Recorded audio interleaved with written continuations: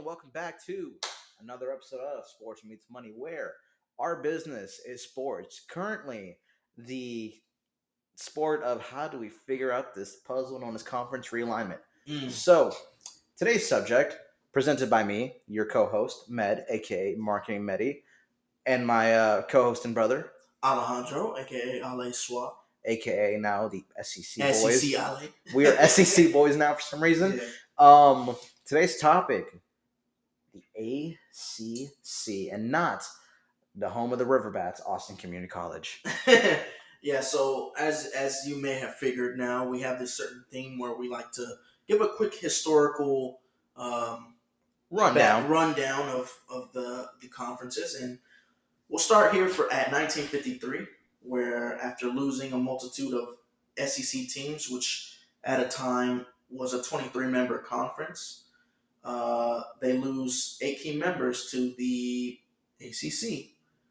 The ACC had this 7 to 8 teams all the way up until the 70s, and they added 1 or 2 teams, and then finally in the 1990s, that's when they started to come to expand into bigger, better things, adding Florida State, and that move by Florida State to the ACC is what really made the ACC what it is today.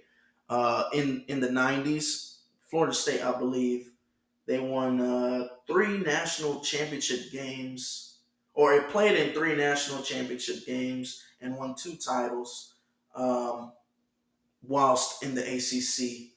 So after FSU's dominance in the 90s, many teams started to, bat their eye or look over this way to the ACC. So that included the addition of Miami, Virginia Tech, Boston College, Pittsburgh, Syracuse, Louisville, and Notre Dame. Crazy, right? Notre Dame joins, but not for football, just every other sport. But speaking of Louisville and Notre Dame, I'm sorry, I kept hearing Louisville, and I was like, "Is this a Papa John's joke that I can make now?" Or that what's that coach's name? Rick. Yeah. What school? Louisville basketball coach. No clue. Okay, let's skip that. A certain Penn State coach joke in mind, I should say. Yeah, in 2012, the ACC started to see increase in members of the ACC wanting to leave. The first member who officially leaves is the Maryland Terrapins. And after that, the ACC was like, okay, hold up. Let's stop this. We're going to sign a grant of rights deal, which basically locks in every member of the ACC into a media rights deal until the end of 2027, which basically leads us to where we are today. Where are these schools going to go? They're all locked in this deal for 2027. So even if they did decide to leave, they'd be locked in this media deal, which basically would make it pointless for them to leave the conference. Well, I got some bad news. Grant of rights 2027. There are media dealings that are actually present until 2036. But before we get into it, let's kind of continue our trend and highlight the importance of these conferences, which can only be really showcased by the biggest aspect of college football culture. It's our team against that other team on a similar size field of a different color, but it's a different town, so screw them. Yeah, we hate, the rivalries. Let's get to it. So one that I got is the Commonwealth Cup, and this is between Virginia Tech. And the cup is described as basically the Stanley Cup of Virginia, where they have to this point, I believe it's 90-plus games of them engraved into this cup. Shout out Winner Lord gets Stanley. to retain that cup. And so this rivalry for us Texans is reminiscent of the Texas versus Texas A&M rivalry. If you want to compare it so you can understand the magnitude of it, it's to the point where there was a time and a theme between this in this rivalry where kids would come back to school just to avenge a defeat in the rivalry. And the rivalry as it stands is 41-36 in favor of Tech. So I'm going to go next. We're going to swap out here. I wish I had a storied rivalry for this next one. I chose it because I am The name? Or what? really it's just because of the name. Apparently, this is actually a rivalry because of name.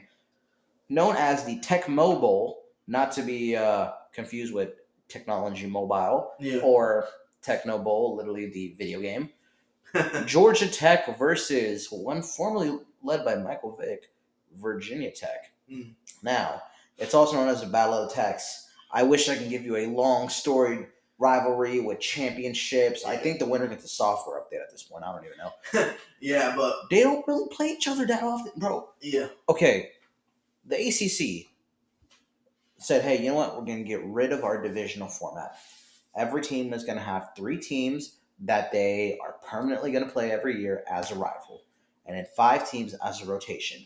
If this rivalry meant much, I'm sorry, ACC, for some reason your best rivalries, maybe because teams keep leaving here, your best rivalries, including best names, are not even part of the ACC anymore. Mm. I mean, Backyard Brawl, Pitt, but West Virginia University. Yeah.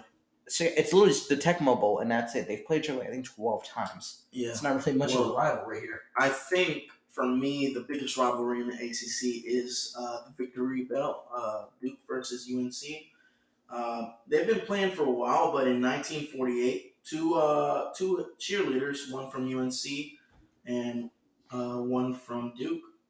The UNC one being Norman Spur, and the Duke one being Loring Jones, both decided to create some these teams obviously are rivals, but let's create something even more significant, like how we have in Texas the Golden Hat at the State Fair. They decided to make the Victory Bell, and in 2004, North Carolina beats Duke 1 year after losing the Blue Devils, and they decided to make this tradition. We're gonna paint our school color onto the bell, and they continue this tradition until okay, so 2012. I'm gonna give Duke they won it back and they painted it Duke blue, but after that,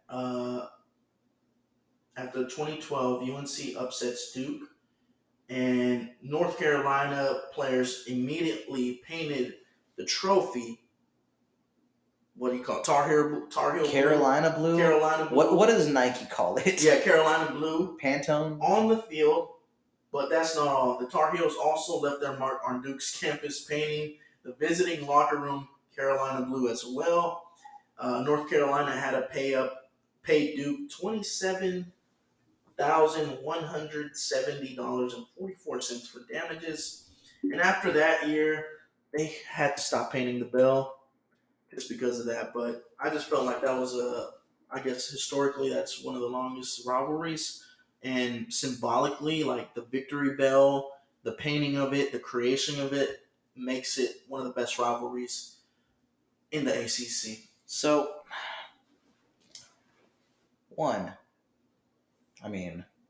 taking back what's yours, repainting it, vandalism, all the makings of a great rivalry. That sounds like a good college hazing right there. Okay, we can't use that word. Or college, I don't know, experience. Absolutely. You got the freshman 15 and vandalism. They go hand in hand, I guess. So, man, I'm really not painting school as a positive. I'm sorry, and this ACC is very prestigious. It's okay. We can say these things. We're the SEC boys now. We don't get affected by these things. I still can't believe this is a thing now next year. So, I got one final rivalry here. Florida State. Okay. And Miami. Mm-hmm. The U. Shout out Ray Lewis until he became a Raven. Go Steelers. So. Gotta do that little. You do that, and then Troy Polamalu is going to shut y'all down to AFC Championship. I'm just saying. Okay. Shout out Troy, the only USC Trojan other than Reggie Bush. I'll be like, all right, fair point, respect. Okay. Here's the deal. There's no great name to this rivalry. However, all-time series, Miami leads 35-32, so it's pretty close-knit rivalry here. 67 meetings total. The largest victory is actually tied. 1976, Miami cleans them 47-0. '97, which is 21 years later, Florida State 47-0. The winner receives the Florida Cup. Now, the reason why I chose this rivalry, other than the fact that I was pretty much scraping at the bottom of the barrel here, ACC fans, put your rivalries out there full blast. Like, see, take pride in these rivalries. We're not getting enough of these. So, here's the thing. When you go to the notable games section of this rivalry, you see one thing and one thing in particular. A great amount of names. There's games before this, but 91, less than a minute left, field goal to win the game. Game ends 17-16. Not the way the field goal should have went. Seminoles lose because their kicker, Keith Jackson, hits the ball. It's a little bit to right. Yeah. It's known as wide right the entire game. Yeah. Unfortunately, it's now known as wide right 1 because a year later, Seminoles, different kicker, wide right 2. 2000, wide right 3. In 02, we have wide left. Look at us being diverse. 2004, wide right 4. Revenge of the wide rights. I don't know. 2005, it's called the Miami Muff. I'm assuming it's a punt situation here. 2006, they meet at the Orange Bowl again. However, we get some dope more names here. 2016, the Block at the Rock. 2017, the Rally and Tally. I'm assuming Tallahassee. 2018, the Comeback, also known as Wide Left 2. Wow. It's like Sharknado. Just keep having more of these. Seriously, is there something in Miami where people can't kick field goals? What's going on here? So might be the win. The Dolphins don't have that issue. It's not like it's the AFC North. I'm just. 2021, 4th and 14 is literally the name of the game. If at any point you can go through one heck of a battle and literally that game is forever known in the hall of that rivalry by literally one particular play or setting of that game, that's a legendary game. 4th and 14. Yeah, because I can give you an example. Ale, recall this game right now based off 2 things. Vince Young, 4th and 5. That's the Rose Bowl, 2005. National Championship. See, when you can recall off that, you know it's a great rivalry. Yeah. Because I can say 4th and 5, or I will literally just say Vince Young, or I'll say Vince, and I'll look at USC fans in the eyes and just watch them have a tear fall down. They're like, why would you ever bring this back up? Yeah. I've literally posted a panoramic of that game. And I've had USC fans I'm friends with. Emotional damage mean? No, for real. They're literally like, why would you ever post that? I'm like, it's great. It's more my childhood. Shout out Vince Young. Yeah. But you know what? It's still consistent, even though rivalries aren't on full blast. Yeah. The money. Money! All right, here we go. I'm going to give you guys 3 examples here of boosters. A longer example of why boosters are important can be found in our previous episode, the Big 12 episode. These are 3 interesting booster situations. Clemson has something, I don't know if they call it IPTAY or what, it's IPTAY. It's basically the athletic fundraising arm of the University of Clemson Tigers. A record $135 million in 2023, this year, has been donated for their athletics fundraising arm. The largest donor was actually a couple, Jim and Candace Brown. The exact amount is unknown, but it's called a cornerstone gift. Now, according to Clemson Athletics, a cornerstone gift means that someone has donated at least $2.5 million. So we're going to assume, okay, $2.5 million, not chump change, but, we've seen bigger donations. Yeah, here's a weird thing. It's been reported that this is the biggest gift in the almost 90-year history of the IPTAY. This could be $200 million, like McLean did with Baylor. This could be just $2.5 million. This could be $13.5 million. We don't know, but that is serious money. No. So here's another one. Duke. Yep. There's no particular alumni we'll name for like as a sole person, but Duke is a Tier 1 research university. Not like the R1, R2 research levels. Tier 1 means you are a major private research university. In terms of New York Times' tiers, the University of Texas at Austin being an R1 research facility would be called a Tier 3 or Tier 4 university because they're public. Duke is essentially a non-Ivy League school. Wow. The average family income of a Duke student is actually $186,000. Yeah, you're not exactly fighting for scholarship there. Your dad's got the paycheck, apparently. So no surprise, Duke has a variety of donors. Here's a few quick ones, though. Steve Brooks, $13 million. David Rubenstein, I believe in 2012, $10 million. Matt Anderson, while athletics suffered, especially during the spring of the global pandemic, Matt Anderson said, you know what, I feel bad. It's my alma mater. Here's $6 million. Go ahead, lunch is on me. Huh. Not too shabby, right? For a school that has brought in an average of $500 million in private funding past couple years. Wow. Now, here's my last booster I'm going to give you guys here for real quick. Okay. Miami, the Hurricanes. By far the most recent headline in the world of college athletics boosters, even NIL. Yeah. Because of one name and one reason, name only. John Ruiz. Mm. ESPN calls this man the NIL king. He uses his company Life Wallet to give large NIL deals to the Hurricanes athletes. That sounds sketchy. Hey, NIL collectives, right? That's a different episode. When Miami made it to the Final Four of men's basketball tournament, Yeah.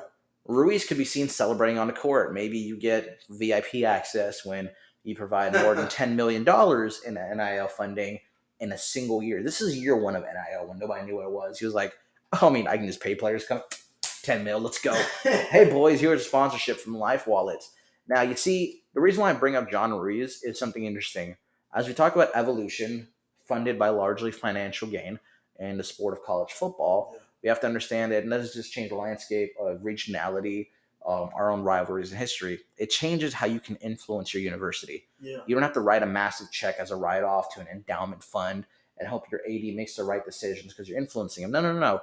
You can make sure your school is going to be competitive because you can just pay players nowadays with your company. And here's the best part. Instead of donating and writing off 60% of your total annual income per the Internal Revenue Service, just use your company's marketing budget. Write it off as a business loss. Yeah, that's a good idea. Reportedly, the volume of deals, however, has decreased. According to its annual report per on3.com, by the way, don't sue us. Shout out Brett Favre and Pat McAfee. Life Wallet made almost $1 billion less than expected. So you're probably thinking, oh, they're supposed to make 20 billion. They made 19. Sucks, but it's a massive. Ale on God, I wish I was wrong here. So their actual earnings, mind you, the expected earnings was close to 973 million. They made only 23.4 million. 95% shot down here.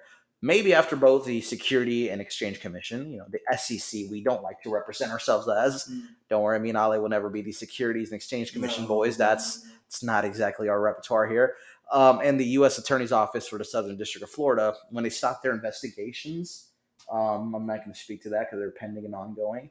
Maybe at that point, we'll go back to Life Wallet, resuming their operations and successfully to where they can shell out more and more money. The key benefactor being athletes of the University of Miami. Now, if you happen to be an athlete or know somebody, shout out to you. Go and get your money. On God, go and get your money. That's my best advice to every athlete out there. Yeah. Now, let's go and talk about the past 2 years. Yeah. The ACC, Ale, I think has been the most quiet up until recently. Yeah. But also the oddest situation. Yeah, they've kind of been at a standstill for quite a while. There's not really been addition of teams. Yeah, and what seemed like a bunch of mudslides ever since the 2021 announcement of Texas and OU. Yeah. There's really been a weird stalemate going on here. Yeah, stagnation. Now, that is kind of influencing other programs to try and take that leap of faith, but as mentioned earlier, the ACC's got something for that. So let's kind of go through it. There was a scheduling alliance. Okay. We mentioned in Pac-12 episode that the Pac-12, the ACC, both coasts right there, and the Big Ten, sandwiched between the two, technically. They made a scheduling alliance when Texas and OU announced that they were going to go to the SEC to make sure your out-of-conference games are scheduled in between them, integrity of strength of schedule, conferences, and to really make sure nobody's leaving teams behind or, teams are just escaping in the middle of the night the way that the once Baltimore Colts did on Mayflower Trucking and Jim Irsay took them to Indy. So, also, Indy happens to be the home of the Big Ten National Championship games. So, pretty convenient. Vegas. What's weird is that alliance went downhill pretty quickly. I mean, UCLA Bruins and the USC Trojans announced they're going to the Big Ten. Now, what's weird is a lot of this came out to one principal thing and one principal thing only. Money! All right. So, here's the deal here. We really need a soundboard. We're just cueing you to randomly do this. So here's the deal: the media rights deal. As I mentioned, there's a conversation on grant of rights until 2027. There's a extended media deal that actually goes until 2036. Does that include all the teams right now, or is that only? I believe so. It's so weird and wonky. I've listened to so many people. I've heard random ACC and Big Ten podcasts describe it. I've heard probably the current new voice of college football's landscape, Josh Pay, talk about on his show. Yeah. Kirk Herbstreit, the overall voice of college football, talked about it. It's really weird. I mean, the biggest thing, right, is one thing and one thing only. The ACC is not making enough at all, to be honest. I mean, on average, I think over the next few years, ACC schools are kind of just locked in on a deal, and that's about 30 or 40 million per year, which you're like, yo, that's a lot of money. Maybe in 2012, when we're having a University of Texas potentially leave to the Pacific Conference, that would have been weird considering we're the Gulf Coast. In modern times, no. I mean, the Big Ten schools are making maybe close to 100 million. Well, the Big Ten, I pull up here, $80 to $100 million annually per school. Yeah. The Southeastern Conference is 70 million annually. Wow. The Big 12, with their new deal, is close to 50 million annually. We discussed it on our last episode. Feel free to check that out. The ACC is at 35 million annually. The only people below them are the Pac-12 at 20 million, but like they're not getting the deal. I mean, you play the Undertaker funeral music, and hopefully they come out of the casket in a buried alive match against Kane. Who knows? Yeah. That's a deep WWE cut, I think. So here's the deal. It's a weird situation. I mean, you're locked in for so long with ESPN, great business. Yeah. Right? You have your commercial primetime blocks, but like you don't have assets to support that. Yeah, and like teams want to drastically leave. And the weirdest thing is understanding a buyout price because, okay, here's what happened. Florida State has been the most vocal of teams to want to leave. Yeah. However, there's a report of a quote-unquote magnificent 7 schools that explored earlier on this year leaving the ACC. Probably, hey, we're going to go rendezvous here, but then we're going to split our ways amongst the Big Ten and the SEC. Yeah. Revenue distribution is a big deal. Certain teams want more money, which I kind of get, right? Yeah. If you're in Ohio State and Michigan, you might get along because you want to make more money than, Nebraska right now, and let's see, Iowa, right? And revenue distribution is a big issue. I think they're trying to rework a deal here. Yeah. Problem is everyone feels stuck in a deal. Now, how do you get out of a deal? You buy your way out. You have to negotiate it. Yeah. Here's where it becomes weird. Some people value it at $120 million, but you have about, 12 years after the season to leave? Yeah. Some people are saying it's 5 times that. Frankly, if you just looked at 30 million was the number? 35 million annually, right? What does that put it as? 35 million annually, 12 years. Yeah. You would be looking at $420 million in value. That's without fees and other stuff that has to happen. Okay. Lost wages. I'm sure there's other valuation issues within that. Florida State, apparently, this is alleged, had looked at even financing through a bank. They've looked at private equity. I'm sure other teams in the Magnificent Seven had looked at raising private equity. I don't know what that means. I mean, it's a nonprofit state university. Yeah. Maybe it's, hey, we have a cut of your next 10 years of earnings. We'll take 5% or whatever until we recoup our money. Maybe licensing rights from Florida State Athletics with Seminoles. They'll get some cut of it. Just watch Shark Tank. I'm sure Mr. Wonderful Kevin O'Leary has something for these guys. If not, Mark Cuban has the money for it. Here's the biggest issue I would say is going on here. You want to email Mark Cuban's emails out there. We could email him like, yo, how do you feel about the Seminoles? Yeah. But he's an Illinois guy, Hoosiers. I think the weirdest thing is to kind of summarize what's going on here these past few years. The tides of college football are shifting. While schools such as Oregon State may have found themselves shipwrecked, institutions such as University of Texas Longhorns and the Oregon Ducks have received that extra push towards, the brave new world. As Americo Vespucci probably would have coined it, the new Americas. As for the teams in the ACC, they are stuck at the docks. Now, what does that mean? Your smaller ships wouldn't be able to survive the storm. They'd flip over. they'd get shipwrecked. Maybe they would hit an iceberg somewhere Yeah, adrift. Who knows? that's why they stay. Yeah. Your larger institutions who can afford to gamble, right? Your Miami, your Florida State, Yeah. your Clemson Tigers. Basketball wise, you would put up more of an argument for Duke. Overall, especially with Mac Brown being there, UNC, you have a lot more arguments that hey, maybe we'd find ourselves in a brave new world looking for spices and misconfusing an entire people for Right. people from India. Shout out to my subcontinent. But yeah, no, I think the major issue with the ACC is that they're stuck at the docks. There's no logical conclusion over the past 2 years I Yeah. can directly reach for a conference as a whole. But I do believe that we're pretty much in that mentality and they're waiting the game out and what might not be a good thing.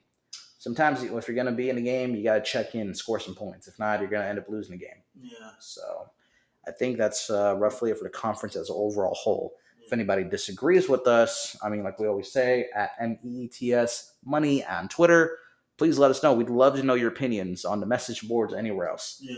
Now, Ali, that's what I have for the overall landscape of ACC. Yeah. But let's get into the microeconomics of it, or the microcosm issues.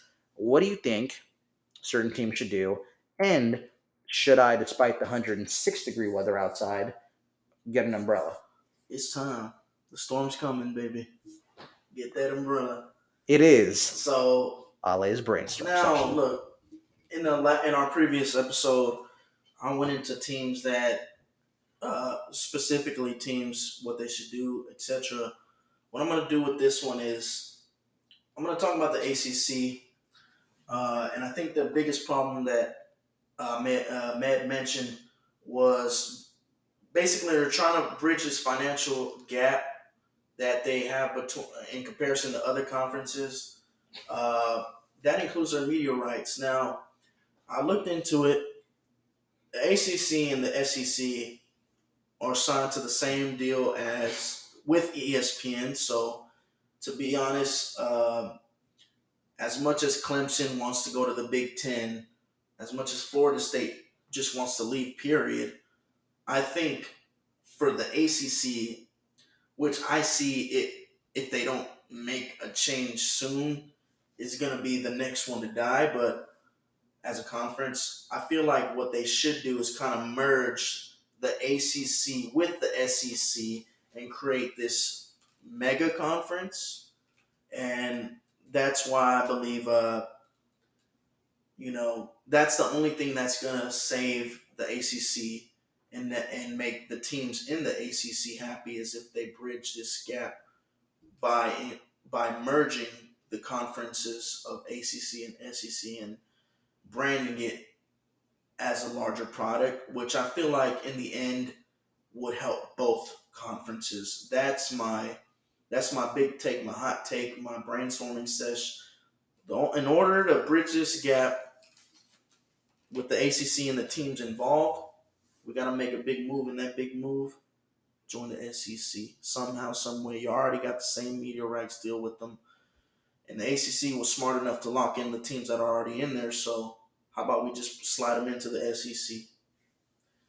But all being said, this was another edition of Sports Meets Money, where our business is sports. My name is Alejandro, aka Ale Swab, joined by my co-host and brother, Med, aka Market and Medi. Thank you for joining us for another edition of Sports Meets Money. Cut!